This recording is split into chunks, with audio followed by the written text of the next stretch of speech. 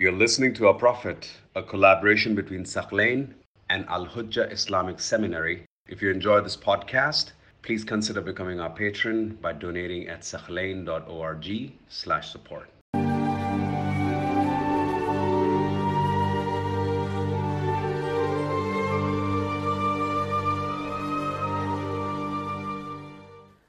Abdullah was one of the sons of Abdul Muttalib. He had 10 or 11 sons, and he was the most prominent of them.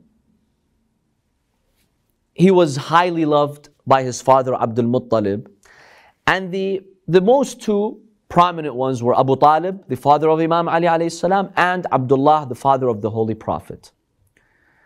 There's an interesting story that occurred before Abdullah got married, which gave him even more prominence. And this has to do with the well of Zamzam. The well of Zamzam, as we know, it started with who in history?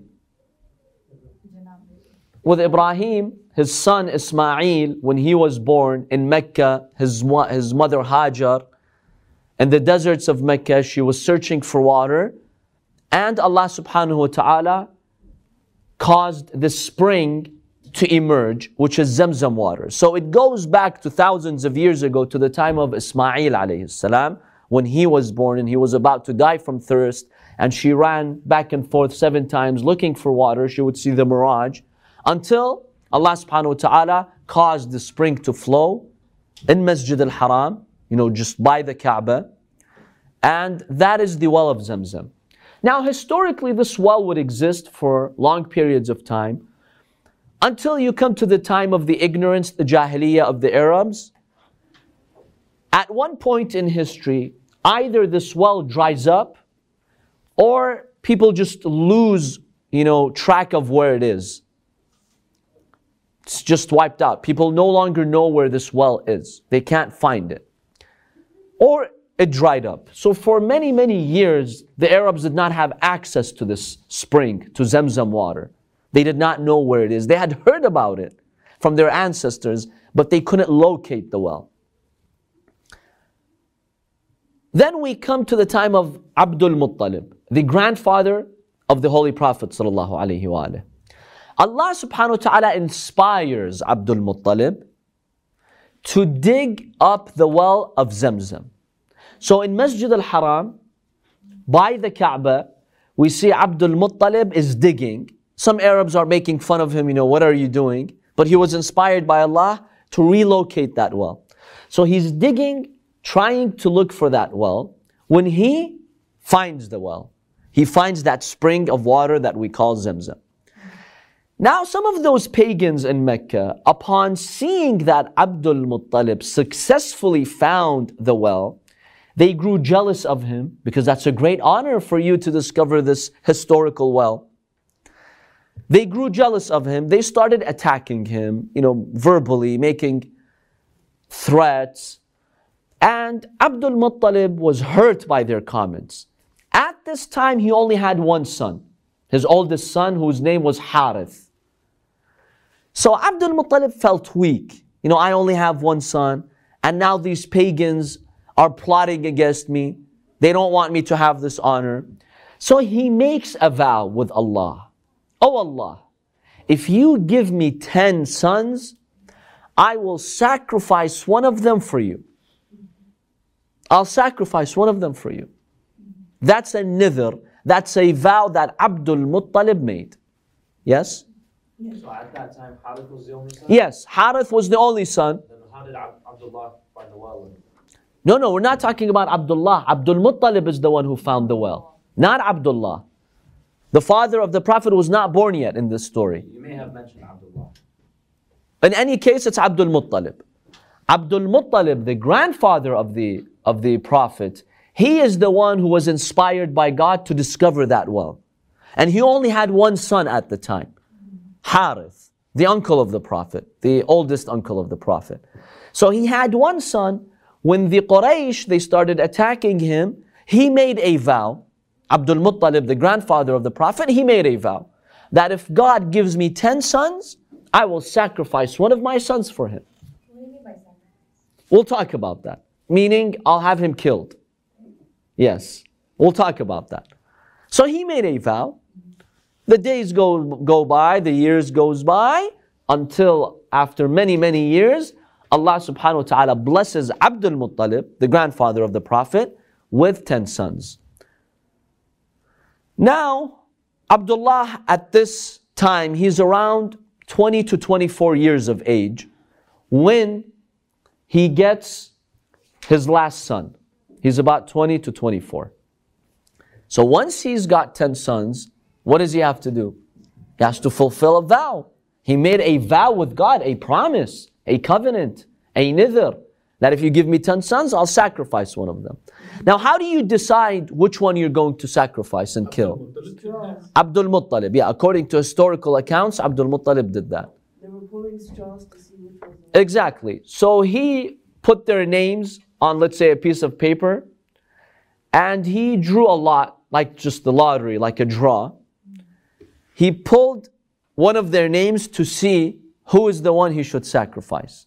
So when he pulled that name, he drew that name, the straw, and whose name was it? Abdullah, the father of the Prophet. Abdul Muttalib loved him dearly. Abdullah had a very, very special status. Everyone loved him. Just his humbleness, his akhlaq. Everyone was amazed by him. So Abdul Muttalib takes the hands of his son, Abdullah, to the altar where he's supposed to be sacrificed there and killed because he made a promise that he would kill him for the sake of Allah. The sentiments were high. Even the Quraysh who knew him, they were not comfortable with what was happening. Abdul Muttalib was a very respectful man. They had not seen anything but goodness from him. And Abdullah was just this amazing young man. So some people started crying, especially the sisters of Abdullah. They started crying when they saw their brother being taken to the altar. Some of the Arabs there, they said, "Oh, Abdul Muttalib, if there's any way we can ransom his life by giving wealth, property, sacrificing, whatever it is, we're willing. We'll give our wealth if there's a way that you can find to protect his life." Some Arabs who were present in the Grand Mosque, they said that. You know, they were so moved by this. Some of them were so moved, they said, "We wish we would be killed instead of him." So nobody wanted Abdullah to die.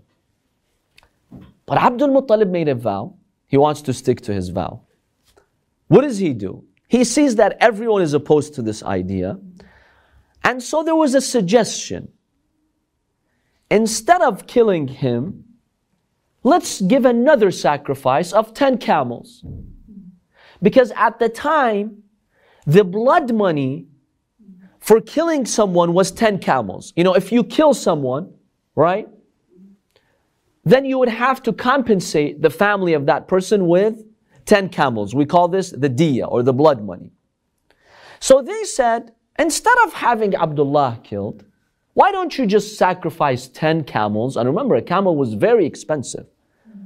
You know, you had to have a lot of money to even own one camel.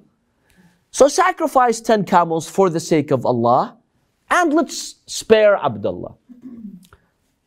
He was hesitant, but this was a suggestion, and Allah subhanahu wa ta'ala inspired him to accept that suggestion.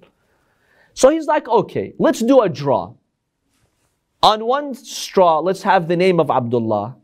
On the other side, let's write 10 camels. And then I will decide. If the 10 camels come out, I'll do as you say. I'll accept your suggestion. So he does this draw. What happens? The name of Abdullah comes out again.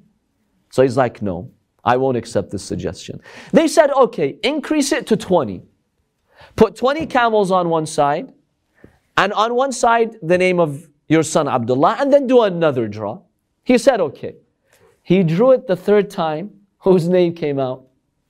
Abdullah again. They said, let's increase it to 30. They did this 10 times until the 10th time you had 100 camels on one side and the name of Abdullah on another side. They're like, okay, this is the last time. Just do this draw. When he took this draw, the last time, the name of the 100 camels came out. Abdul Muttalib says, wait a minute, that's not fair. 10 times we're doing a draw and the name of my son comes out. Now once the name of the camels come out, I need to do more draws to make sure that this is what God wants me to do. So he does another draw, 100 camels, Abdullah. What comes out? The name of the 100 camels. He keeps doing this a number of times. Every time he does this, the 100 camels come out. So he takes this as a sign from God. Okay, God has accepted this suggestion, and that's how you ransom the life of your son Abdullah. So he took the 100 camels, he sacrificed them, and he gave them to everyone. All those who were present there at the Grand Mosque, the poor people, he gave the meat to all those who needed it. A few observations here. You could be saying, wait a minute, how could he do something like that? Especially he was a believer in God. How do you make a vow to kill your own son? That's not even a valid vow. You have no right to kill your son. Scholars have likened this incident to the incident of Ibrahim alayhi salam, when he was instructed by God to kill who? His son Ismail, or as the Christians and the Jews say, Isaac, Ishaq, as the Bible says. That's why in one hadith the Prophet says, أَنَا بْنُ الذَّبِيحَيْنِ, I am the son of the two sacrifices. The first is Ismail, his great-great-grandfather, and the second is his father Abdullah. So just like Allah inspired Ibrahim to sacrifice and kill his son, then he saved him, Allah inspired Abdul Muttalib to make this vow, to sacrifice his son, but his ultimate plan was to save him. To show the status of Abdullah and how important he was. Because after this incident, everyone saw Abdullah even in a better light. They're like, wow, this is the person whom God saved through this draw, through this incident. With the discovery of Zamzam, it started. The vow started, and that gave prominence to Abdullah. So this was one way of God showing the status and the importance of Abdullah, the father of the Prophet. Why, can I ask a question? Yes. Why didn't the Prophet do that for Imam Hussein too? He knew ahead of time that Imam Hussein was going to be martyred. Why didn't he do that for him? Why did he not kill him, you mean? No, not that. Why didn't he do like a fadu or something? Because they changed the destiny. Yes, because Allah subhanahu wa ta'ala had willed that this final sacrifice, which is the greatest honor and the greatest reward that Allah will give, should be to the Prophet and his grandson. So Allah spared Ibrahim from that sacrifice, but He wanted to give that honor to His last messenger. Because through this sacrifice, religion was saved. Through this sacrifice, Imam al-Hussein and the Prophet and the Ahl al-Bayt were given the highest reward, more than any Prophet of God. So this was the ultimate sacrifice and the ultimate honor that Allah subhanahu wa ta'ala gave them. So this is the only decree that couldn't be changed. It's not that it couldn't be changed, but Allah subhanahu wa ta'ala willed this to show the status of Ahl al-Bayt to the whole world, to show the status of Imam Hussein to the whole world. Allah subhanahu wa ta'ala, it was not meant for it to be changed. It was the ultimate sacrifice that God wanted for His messenger, and the messenger of course accepted. Because God did not impose it on them. It was an option. Allah subhanahu wa ta'ala told the Prophet, and even Imam Hussein had that option. If you want this great, great honor, then accept the sacrifice. If not, you'll still go to paradise, you'll still be, the servants of God, but you won't have that amazing honor. So it was the will of God, but it was optional for the Prophet to accept, and they did accept. The Prophet said, Ya Allah, if this is your will, if this is what you want, then I fully embrace it and I fully accept it. So we can examine this incident and relate it to where? To Prophet Ibrahim alayhi salam. Just like that incident happened and Allah ended up sparing his life, the life of Ismail, God did the same with Abdullah and Abdul Muttalib. It was a way to show, their status. And in the end, Allah's will was never to have Abdullah be killed, but, to save him and to show his status.